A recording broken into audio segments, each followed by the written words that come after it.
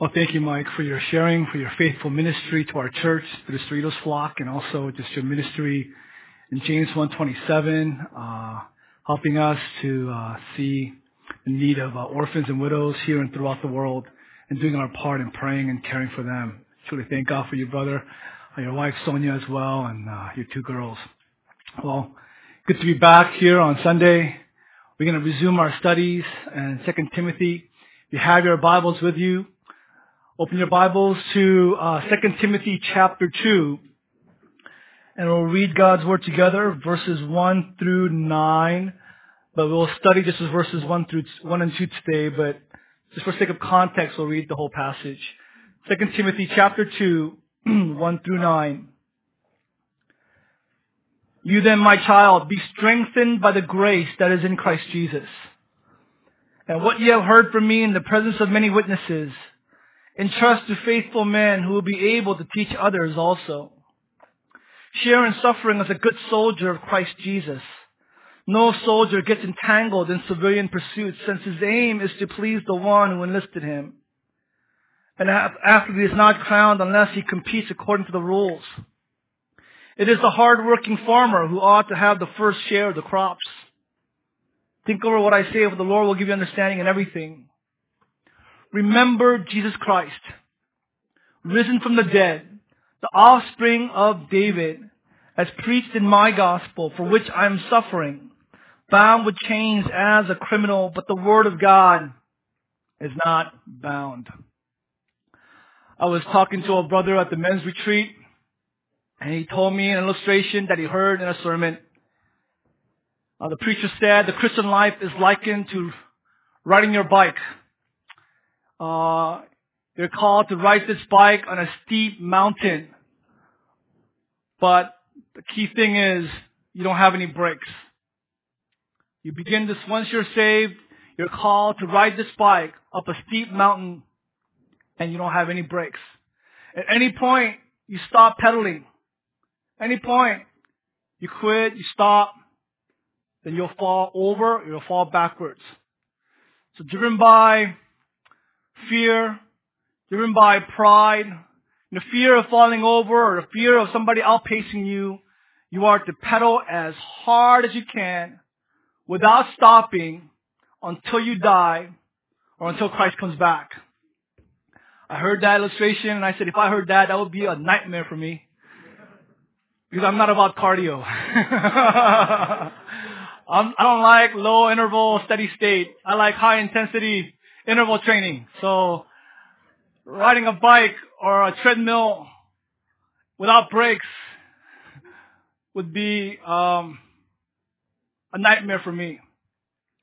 Another brother said, if that's the Christian life, if that was my mindset, and that's why I had the hardest time evangelizing. I had the hardest time sharing the gospel with my family and my friends, neighbors. Because why would I, knowing this, invite someone on this bike ride? Why would I do this? Because that person will hate me. Alright? That person will be so angry with me. Come on, let's go for a ride. Okay, come with me. We're going to ride this bike. And then after 2 miles on the steep incline, oh, by the way, there's no brakes. So if you stop, you're going to fall over a steep cliff, or you're going to, fall over backwards. That person will be so angry.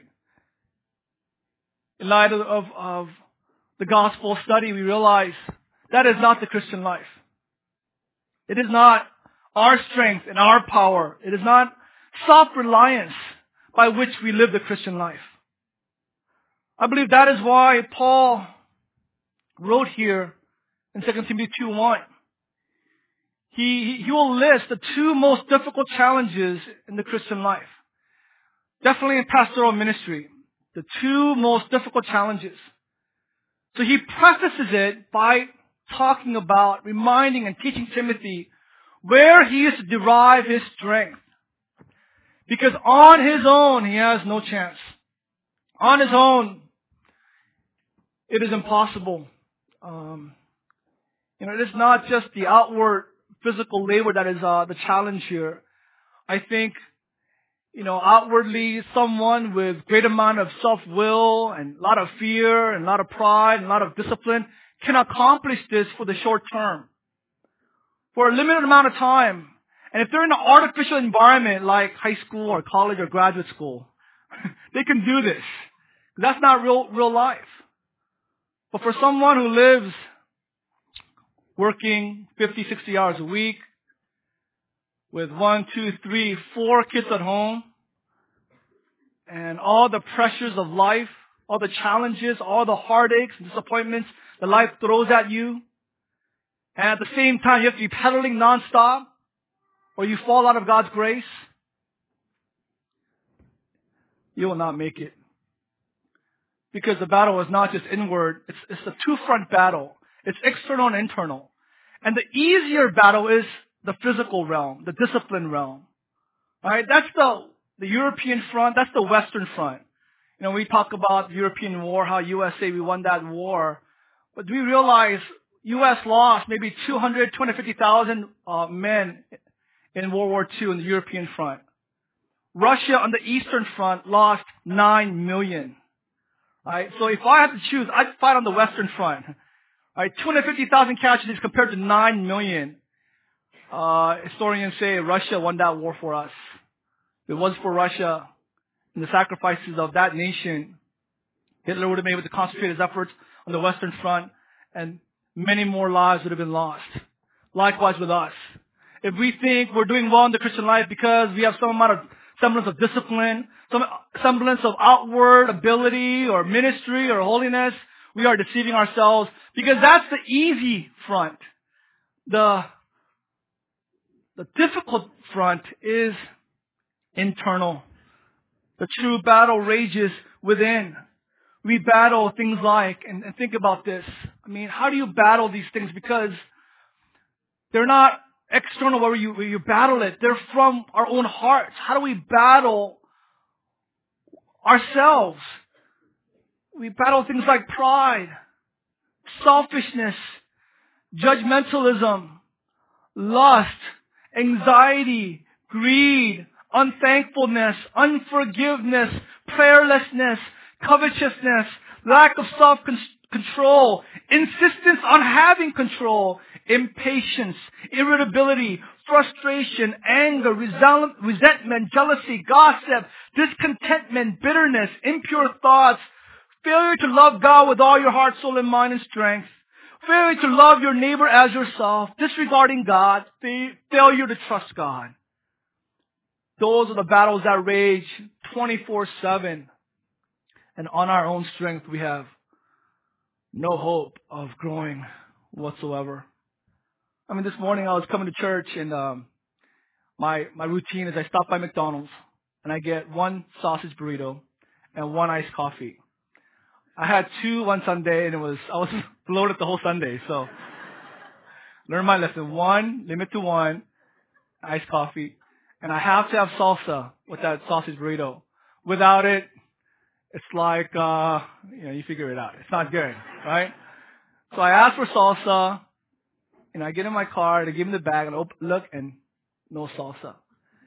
And the window's closed, and I'm like, honking my horn. And they don't hear me or they're ignoring me. I'm a pastor going to church to lead praise, to preach, and I'm getting so impatient. I'm getting so upset. Where's my salsa? Man, I have all I want in the whole world right now is salsa. Right? How do you battle that? I didn't plan on that. I didn't plan on, I'm going to get upset if they don't give me salsa. It just, at that moment, and driving away, I'm like, James, what's wrong with you? I know what it is. It's sin in my heart. I woke up early, prepared my sermon, prayed, but I can't battle my own heart. Another pastor, Joe Coffey, wrote this. I found it to be incredibly challenging to give up the belief system that has sustained me for so long. One built on initial forgiveness and then fed through a powerful combination of pride and fear. Pride that stemmed from the performance of spiritual disciplines. Pride that pointed to the obvious signs of success. We were, after all, named in the fastest growing 100 churches in America. And most of all, pride that was fueled by the approval of others. But fear may have been an even greater motivator. Fear of being exposed as less than what people expect. Fear of not being as smart, as spiritual, or as competent as I should be.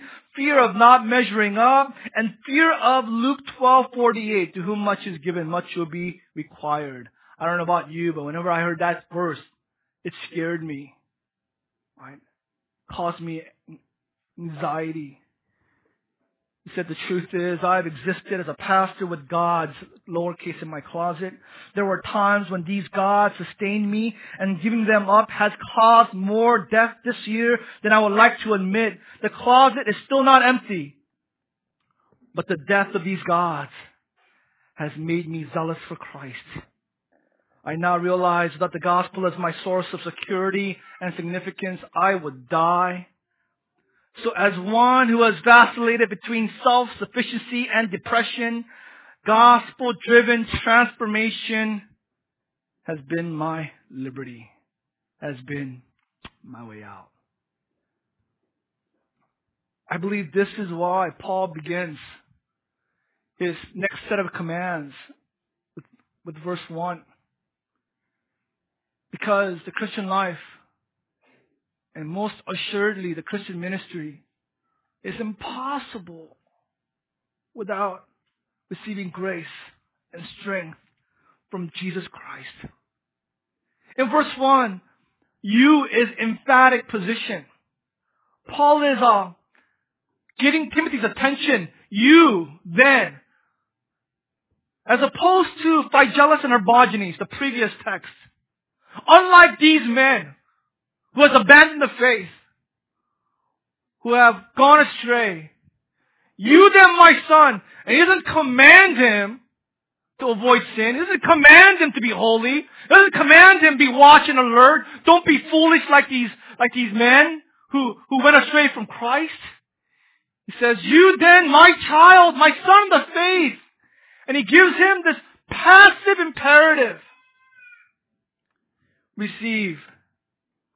Be strengthened by the grace that is in Christ Jesus our Lord. Saying, Timothy, be dependent. Be reliant. Don't be proud of your strength. Don't be fooled. Don't be deceived. You are weak. You need Jesus, not just for salvation, but for every step you take after faith. So be a receiver. Be strengthened by the grace that is in Christ Jesus. And this is not isolated to just to Timothy. This is a common command throughout the New Testament. Ephesians 3:14 through 19. Paul's prayer was this for the church at Ephesus. I bow my knees before the Father, from whom every family in heaven and earth is named, that according to the riches of His glory, He may grant you to be strengthened with power through His Spirit in your inner being. So that Christ may dwell in your hearts through faith, that you, being rooted and grounded in love, may have strength to comprehend with all the saints the breadth, the width, the length, and height and depth of the love of Christ that surpasses knowledge. His prayer is, Church of Ephesus, I want you to receive strength from Christ. I want you to know the power for the Christian life doesn't reside in you. It's not within us. It's within Christ. And my prayer is that you will tap into that power by trusting and relying and depending upon Christ. Ephesians 6:10, that whole armor of God, right? That spiritual warfare that Paul is calling the Ephesians to wage war in. He begins that by verse 10. Be strong in the Lord and in the strength of His might. The translators missed it there. The same passive imperative. It's be strengthened in the strength of God's might. Right? Be strengthened by God's strength. Jesus Christ is the one who strengthens us to live the Christian life. In fact, later on in 2 Timothy 4:16 and 17, That's what Paul says, right? He says that my first court hearing and my first defense and my life was on the line. No one stood on my side. No one came and stood by me. They all deserted me except, verse 17, but the Lord stood by me. The Lord strengthened me. I was able to not deny my faith. I was able to conquer my fear of suffering, persecution, and even death. I was able to keep a clear conscience and declare my faith without shame, with boldness and confidence, not because I am special, not because I am courageous, not because I'm a man. No.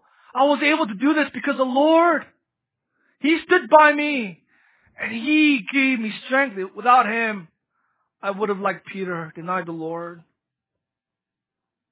Now, we are trying to synthesize this doctrine with what we know about Scripture and all the commands of Scripture. And that's the challenge of studying the Bible, right? We can't just study one doctrine and establish whole theological truth based on a few verses. We need to synthesize the truths of Scripture to get to a biblical doctrine. Simple illustration is 1 Timothy 2:5. Between God and man, there is a man, Christ Jesus. Jesus Christ is fully man. John 1 and 14. Jesus Christ is God, who was from in the beginning. We just synthesize both doctrines. Therefore, He is fully God. He is fully man. Hypostatic union of Christ. He is the full God-man. We synthesize these doctrines. So how are we to understand passive imperatives with active imperatives? Because the Bible is full of active imperatives. We need to go just a few verses in 2 Timothy, and we'll find in verse 15, Paul calling Timothy, do your best to present yourself to God as one approved. He's calling Timothy to be diligent. Make every effort. How do we understand this passive imperative, active imperative? Jerry Bridges is very helpful in his book, The Bookends of the Christian Life. He gives us this phrase, dependent responsibility. Dependent responsibility. It is our responsibility to obey all these commands. But we do it all the while depending on Christ, not on ourselves. Relying on grace. And they're all synonymous, functionally. When we talk about Jesus, gospel, grace, we're talking about separate entities. But when we talk about functionally for our Christian life, they're synonymous. When I say grace, when I say Jesus, when I say gospel, when I say mercy, it all means the same thing.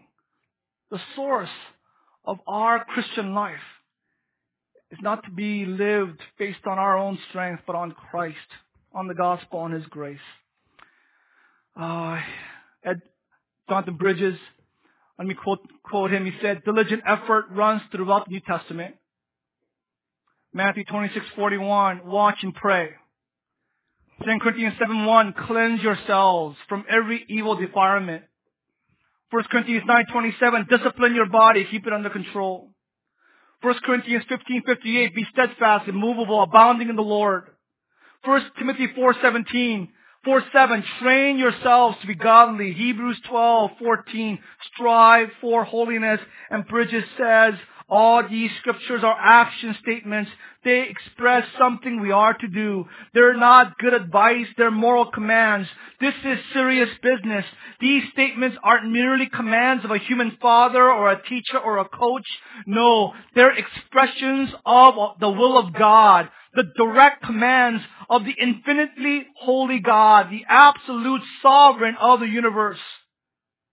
Scriptures like these not only express the moral will of God, but they also reveal our responsibility that we are called to diligence, effort, and hard work.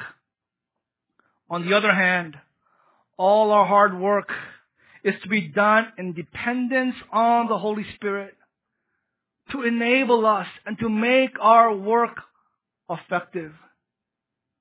There is an apparent conflict, apparent contradiction. It is a mystery. It is a paradox. But it is the biblical solution that we ride this bike uphill, but not by our strength. It's not us laboring. It feels like it because we're sweating. We're losing our breath. We're cramping up. We're getting tired. Our backs are aching. But there's joy in our hearts because it's not up to us. Right?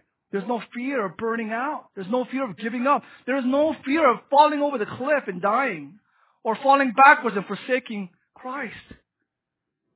Our hearts are filled with joy because our dependence is on God's grace, and we trust Him that He will never fail us, that His grace is inexhaustible. He will never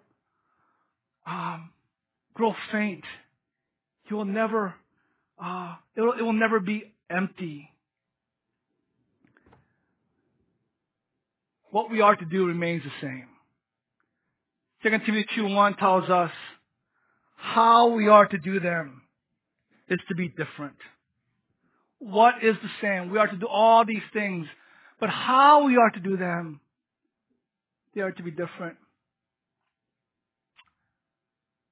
This how is very important. I'll give you 4 reasons why. 4 reasons why this passive imperative verbs ought to be your favorite verbs in the Bible. Anytime you come upon a passive imperative, you should highlight it. I hope after my 4 reasons, it will become your favorite verbs. Why? First of all, because Psalm 127:1. Unless the Lord builds this house, those who build it in vain. Unless the Lord watches over this city, the watchmen stay awake for nothing, in vain. John 15:4-6. Abide in me and I in you. As the branch cannot bear fruit by itself unless it abides in the vine, either can you unless you abide in me. I am the vine, you are the branches. Whoever abides in me and I in him, he it is that bears much fruit. Apart from me, you can do nothing. Those are horrifying verses. Let's think from God's perspective. We ride this bike up this steep mountain without brakes. And at the end of the race, God will tell us, oh man, you climbed the wrong mountain. Right? All your life, you're agonizing yourself to climb here. And that was the mountain over there. And all the rewards are there. Here, you don't even get a cold cup of water. You get absolutely nothing. Right? So, relying on your own strength, you might look like you're growing in holiness, like the Mormons. You might be growing in asceticism, like the Roman Catholics. You might be evangelizing like the Jehovah's Witnesses. And there might be a semblance externally of righteous deeds. But not what you did, but how you did it in your heart. You're boasting of yourself, relying on your strength, on your will. It was your resolve. It was your commitment. It was yourself. It was you're depending on. At the end, it's all for nothing. All for nothing.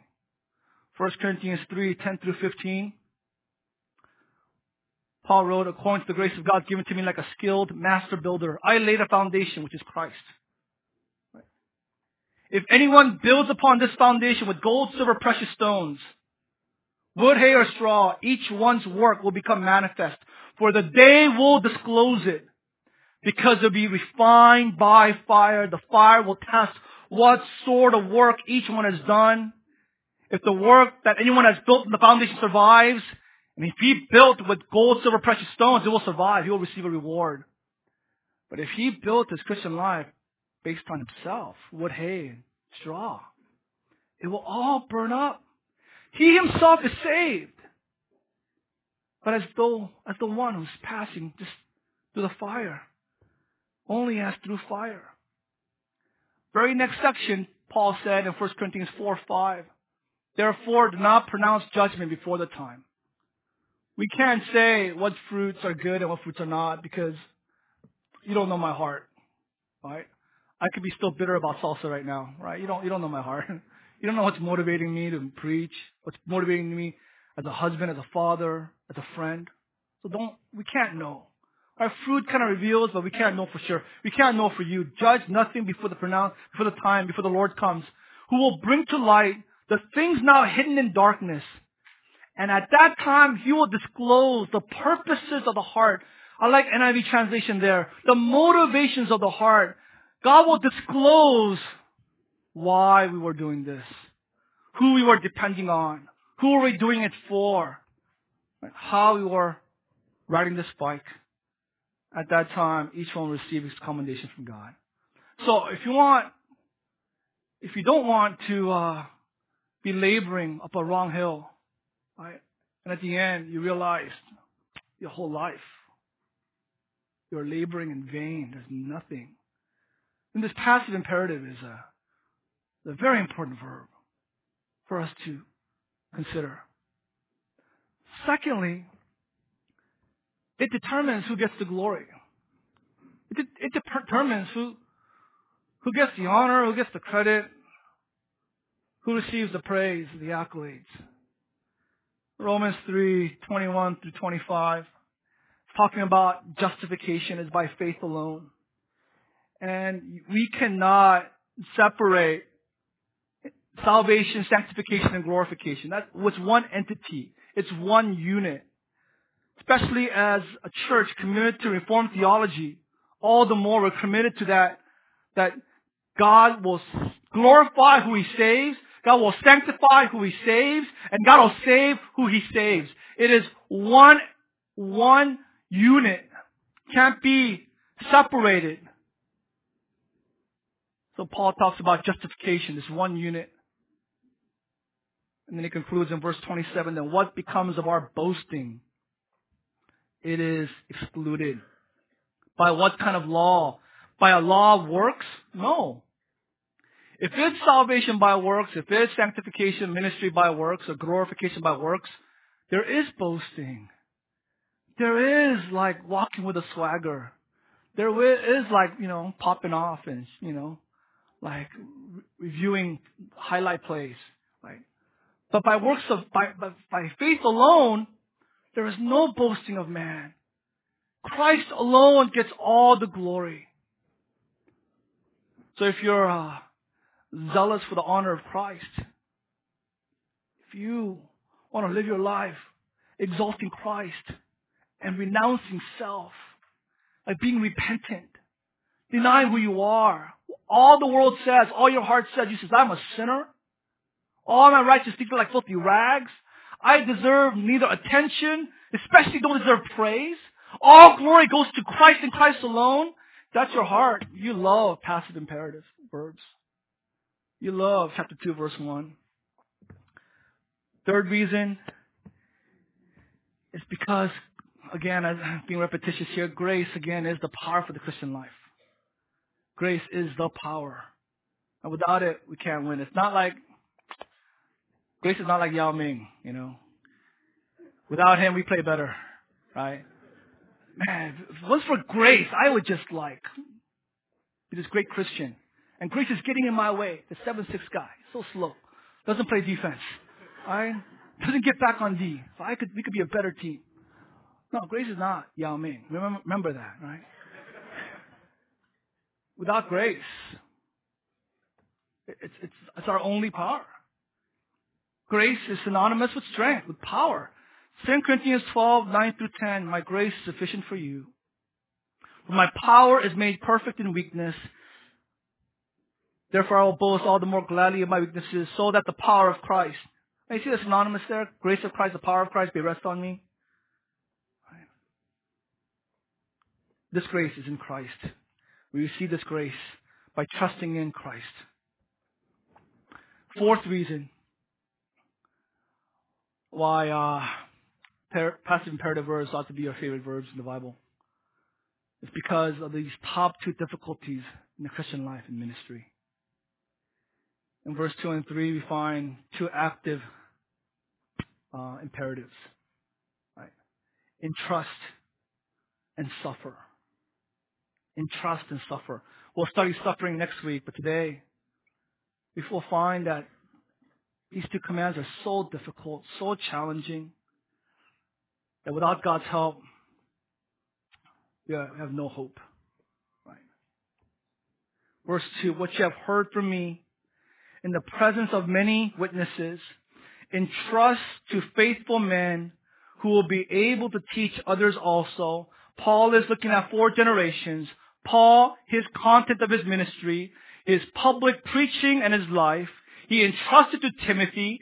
Timothy is to entrust this body of truth to people, reliable men, who will teach others. There's 4 generations in mind here. And it's a significant ministry Paul's talking about because it's truth and people.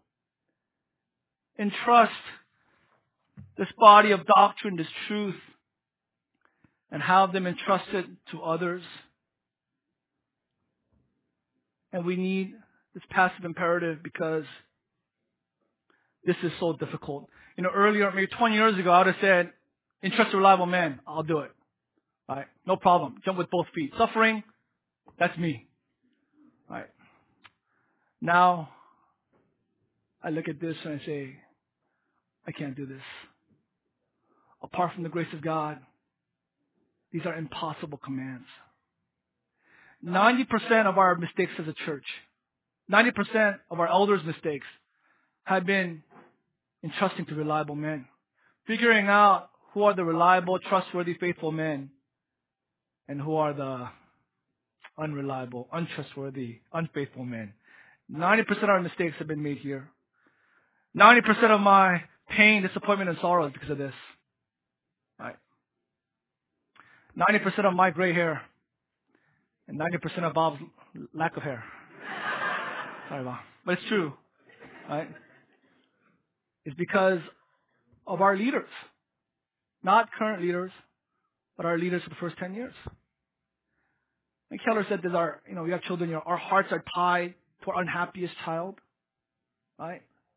Our hearts are tied to the most undisciplined, rebellious, sinful child. You could have 9 great kids.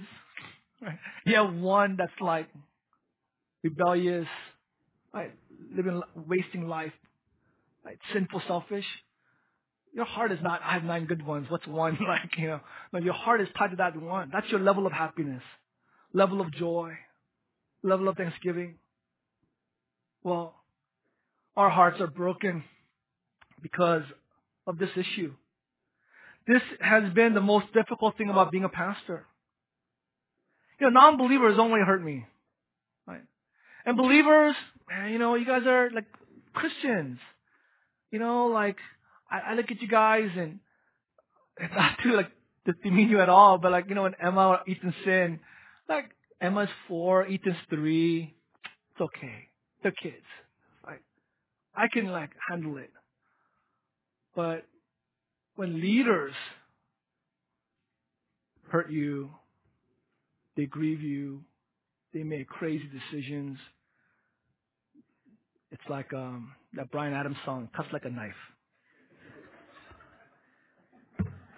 I don't want to get too emotional, so I got to put that humor there to keep myself from going over the edge. But it really hurts. Bob and I, when we started out, we have fire in our eyes. Let's go. Let's raise leaders. Now, man, been so hurt, so disappointed by leaders. There was a time where we're like, man, whatever we're doing, it's not working. Whatever we're doing, we're lost. We would sit in meetings and we'd just be hurt. Just grieving together because it is so disappointing. It's so challenging. I think that's what Paul names names here. I think he names in 1:15 Phygellus and Hermogenes. I think these were leaders that the church at Ephesus knew about. They were trusted men, godly and spiritual men, whom people hoped in. He names later on in 2:17 and 18 Hymenaeus and Philetus. And later on he names Demas. I think Demas was one of those key guys. And he says, you know what? I thought of all the guys. I thought Demas would be with me. He deserted me because he loved the world. At the end of his life, Paul is all alone. Only sustaining him is grace. Paul is mentioning here able men who are not faithful. Right? It's easy to find able men. It's hard to find. Rare is the man who is able and faithful, reliable, trustworthy. Right? There's few who are faithful but not able to teach. So that doesn't work either. You gotta have both. But there are far more men who have this ability of knowledge, of skills, talents, and gifts. But they're not faithful. They're not reliable. They're not steadfast over the long haul. I've had my share of such men. Right? Men, like, look at their portfolio and it looks like a great investment. And you invest in them, and after many years you find out a Ponzi scheme, Bernie Madoff. All that I invested, there's no like little return, it's gone. In fact, I owe money, right? I have to pay taxes or something. Right? It's a big scam. Paul names, I'm not gonna name names, but people ask, James, what's been the most difficult thing in ministry? And I don't have to think. It's like a blink response. This person, this thing, this event. There was a guy in our church. I trusted him more than I trusted myself. I really did. Bob and I considered a third elder of our church. Kind of a mystery. He was the most disciplined guy I knew, at the same time the most undisciplined guy I knew. He was kind of a mystery in that way. He was committed to prayer and to the Word. When we're planning our church, Bob and I were, let's do all these things. And he was saying, let's do a prayer notebook. Let's base our church on prayer. He voraciously read the Puritans. Intense minister, really, a servant. Second only to Peter Smith as a servant. A very conscientious brother. He was known for not watching TV, not watching movies. He wouldn't drive over the speed limit. Faithful ministry. He preached here. He led here. And many times he was my boast. I would talk about him. One day he stopped coming to church.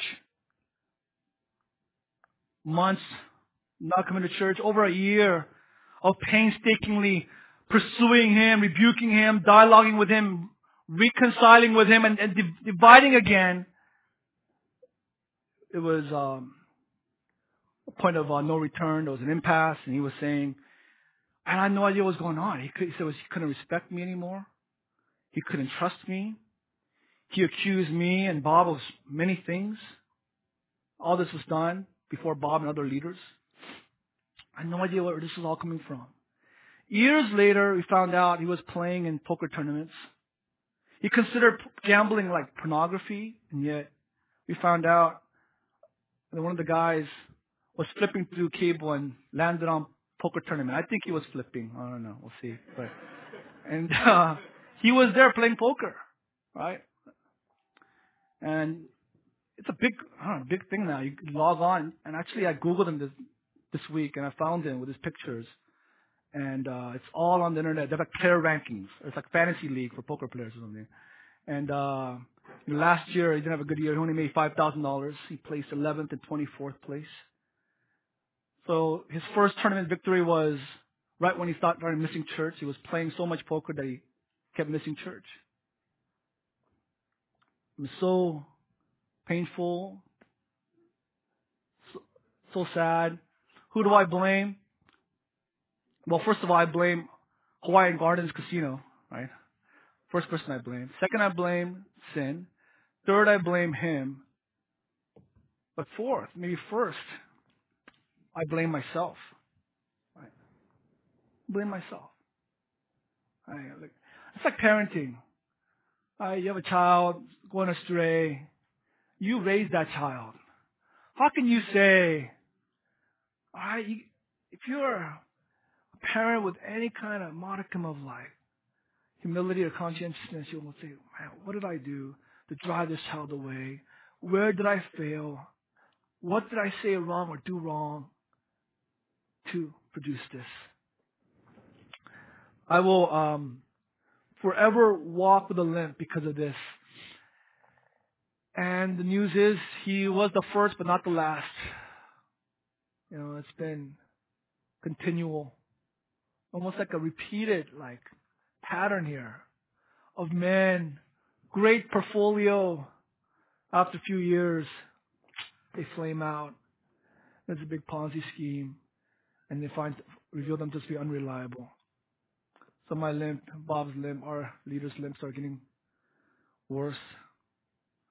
So Paul says, Timothy, a lot of guys with ability, a lot of guys who feign faithfulness, reliability, trustworthiness, but make sure you do a careful selection of finding out who the truly reliable men are, and only to them entrust them my life and my doctrine, so that they might pass it on to the next generation. Right. The Greek word is pistos. I appreciated this thought that it's not commitment to word or someone who's praised a lot or who's holy or intense, passionate, zealous, or who has a lot of knowledge. It's a generic word, not necessarily a spiritual word. It's a virtue understood and seen, even by the world, by common grace. This is the quality we are to look for in leaders. So difficult. We need God's grace to do this. How is faithfulness proven? How can we discern whether a man is reliable, a trustworthy man? These three things came up. First, he's tested and revealed by time. Right. Tested and revealed by time. 1 Timothy 3:6, talking about an elder, he must not be a recent convert, or he may be puffed up with conceit and fall into the condemnation of the devil. That was our first mistake. We're a young church. We're all young. We're all recent converts. Out of pragmatism, we laid hands far too quickly. Right. Reputation of reliability is earned over time. Right.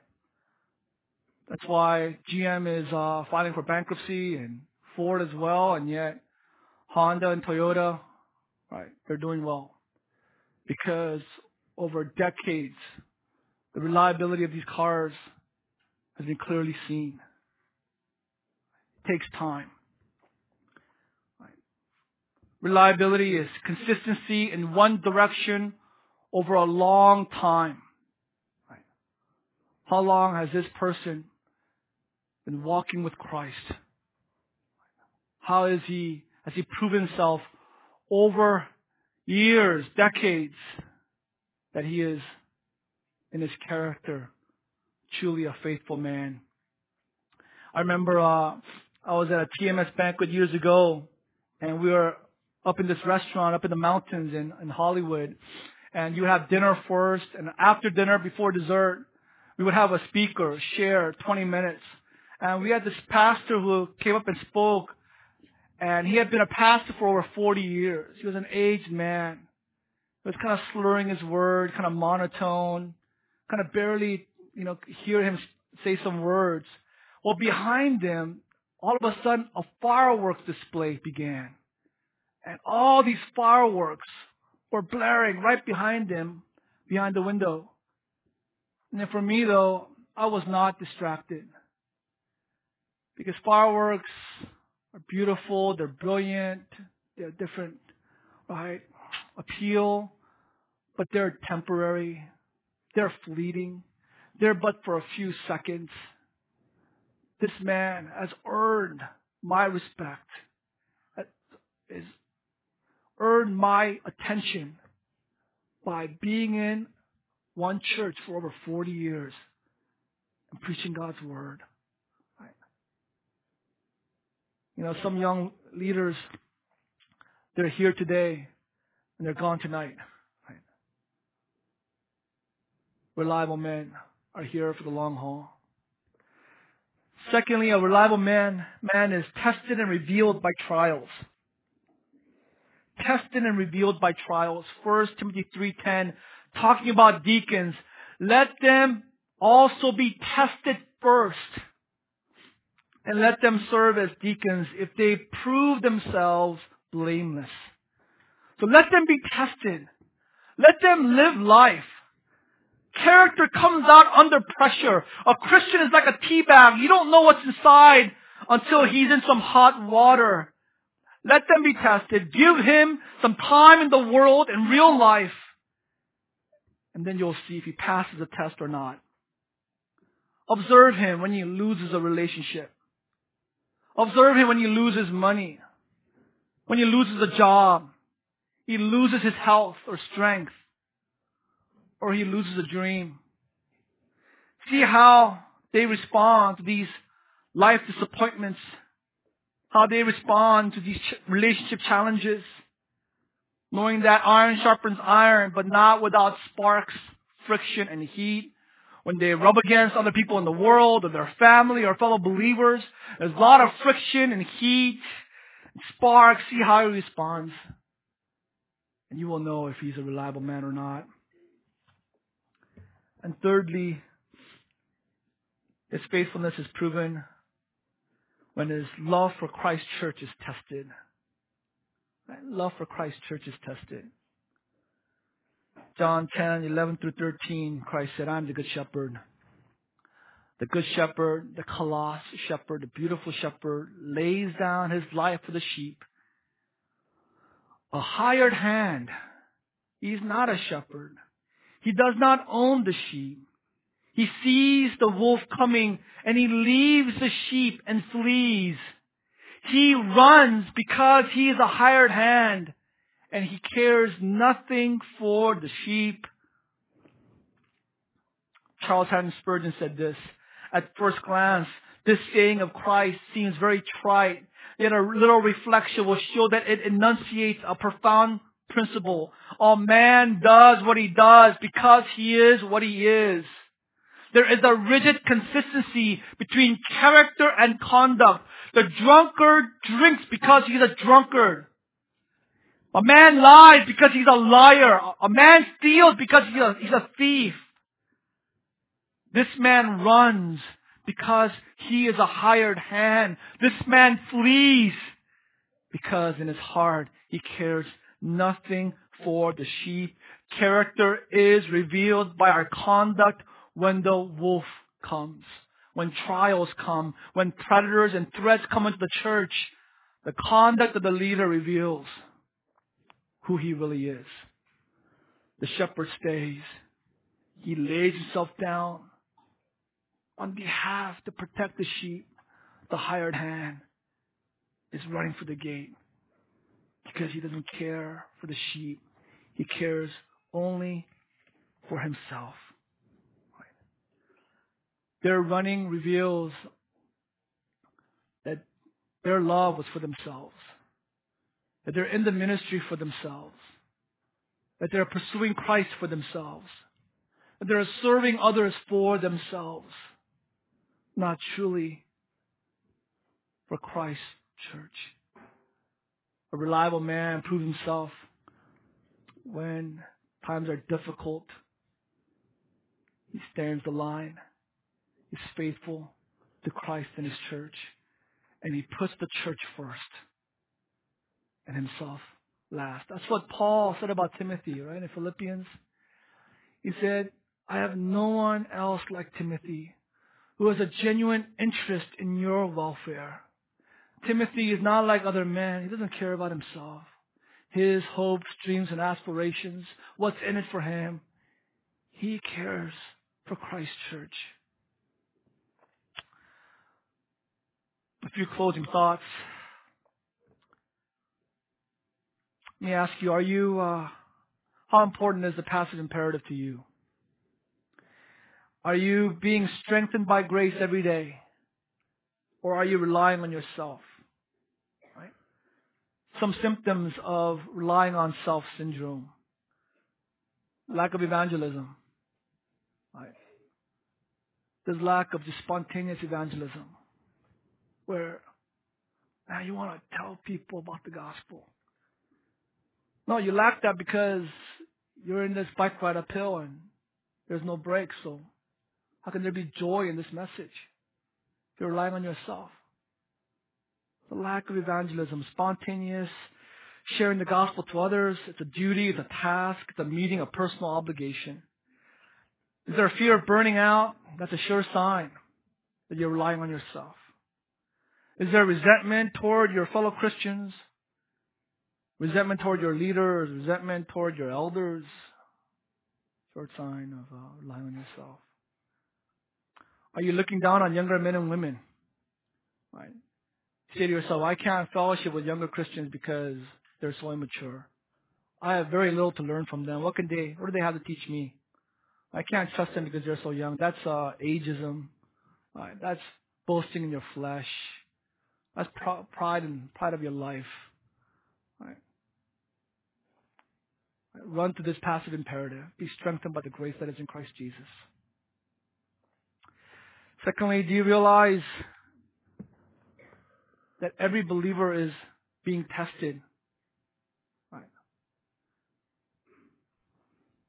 Not in your ability, but in your reliability. You're being tested by God right now.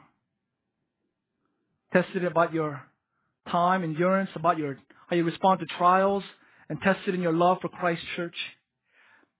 Yes, we are tempted to take shortcuts. We don't want to put in the time.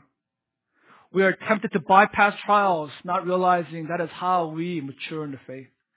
Tempted to bypass love for Christ's church, as if that's optional for the leader.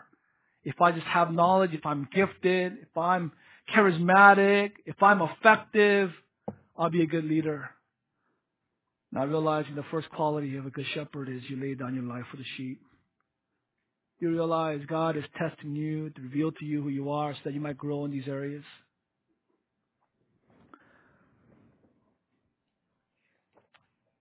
Thirdly, are you boasting of your weaknesses? Right. We're considering a flock reorganization, so we're talking to a few people. We're considering them for leadership. We're recruiting them to join us in serving our church by leading a group. Talked to one person. Such an encouraging, powerful time. The person said, when I asked the person if they would consider serving as a leader, the person replied, but James, our family, we're so selfish.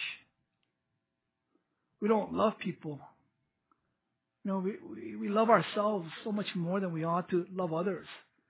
And we don't love Christ as we ought. James, we are so weak. I don't know if we can serve in this way. If you want spiritually strong, mature, powerful people, the person said to me, we're not them.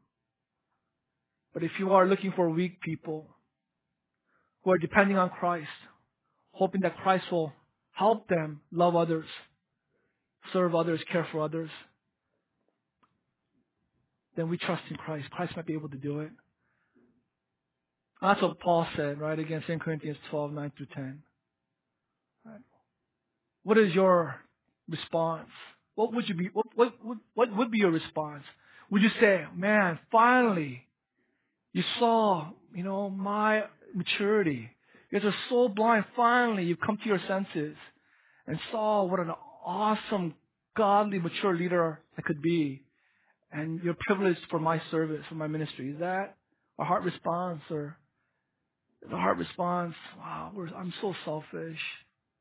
I'm so weak. I don't love Christ, others as I ought. But I'm depending on God's grace, this passive imperative. And with God's help, if you believe we can do it, we'll trust in the Lord. And finally, if I can speak the truth, our current leadership team, Bob and I, Dan, Joe, Jason, and Gary, by God's grace, I love this team. Right. These men are time-tested men. They have been tested by time. They have been with us, good times and bad, thick and thin, right? For better or for worse. They've been reliable. They've never wavered in their commitment to Christ. These men have been tested by trials. I've seen them personally endure great disappointments in life. They are not proud men. They are not walking with a swagger. They're not boasting in self.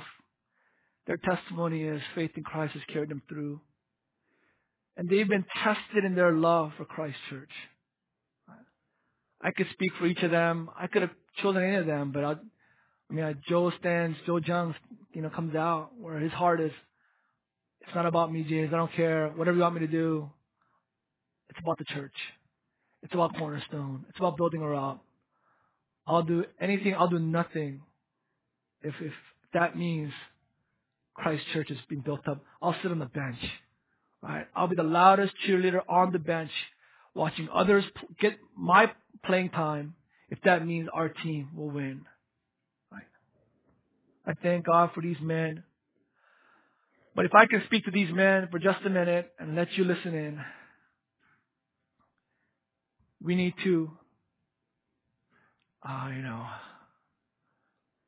being strengthened and by the grace that is in Christ Jesus, we need to walk by faith, not by sight. We need to hand over ministry. We need to give younger men opportunities, younger women as well opportunities.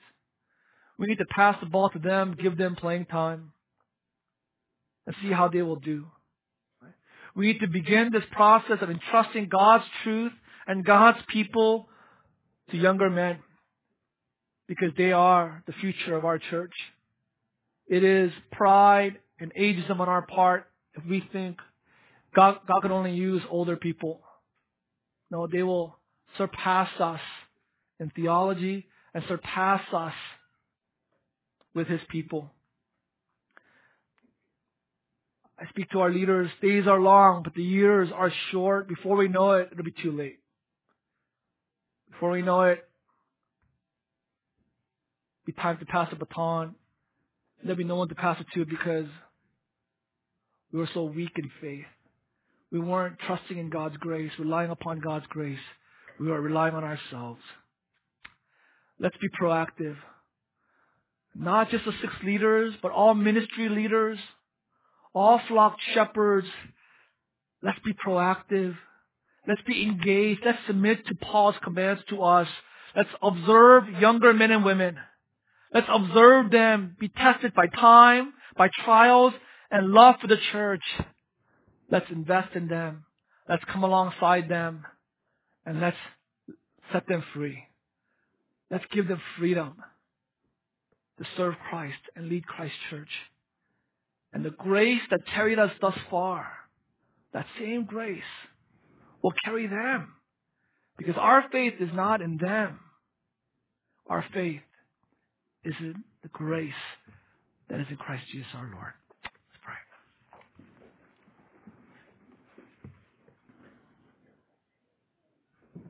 Oh God, we are brought low by this great privilege of not just salvation, not just growth, but to be instruments in your hands for the building up of your church, the maturing, growing in holiness, being set apart of your body of believers here at Cornerstone. We know that your grace is active here. Your gospel is bearing fruit. And you are doing it all. You are the Alpha and Omega. You are the author and perfecter.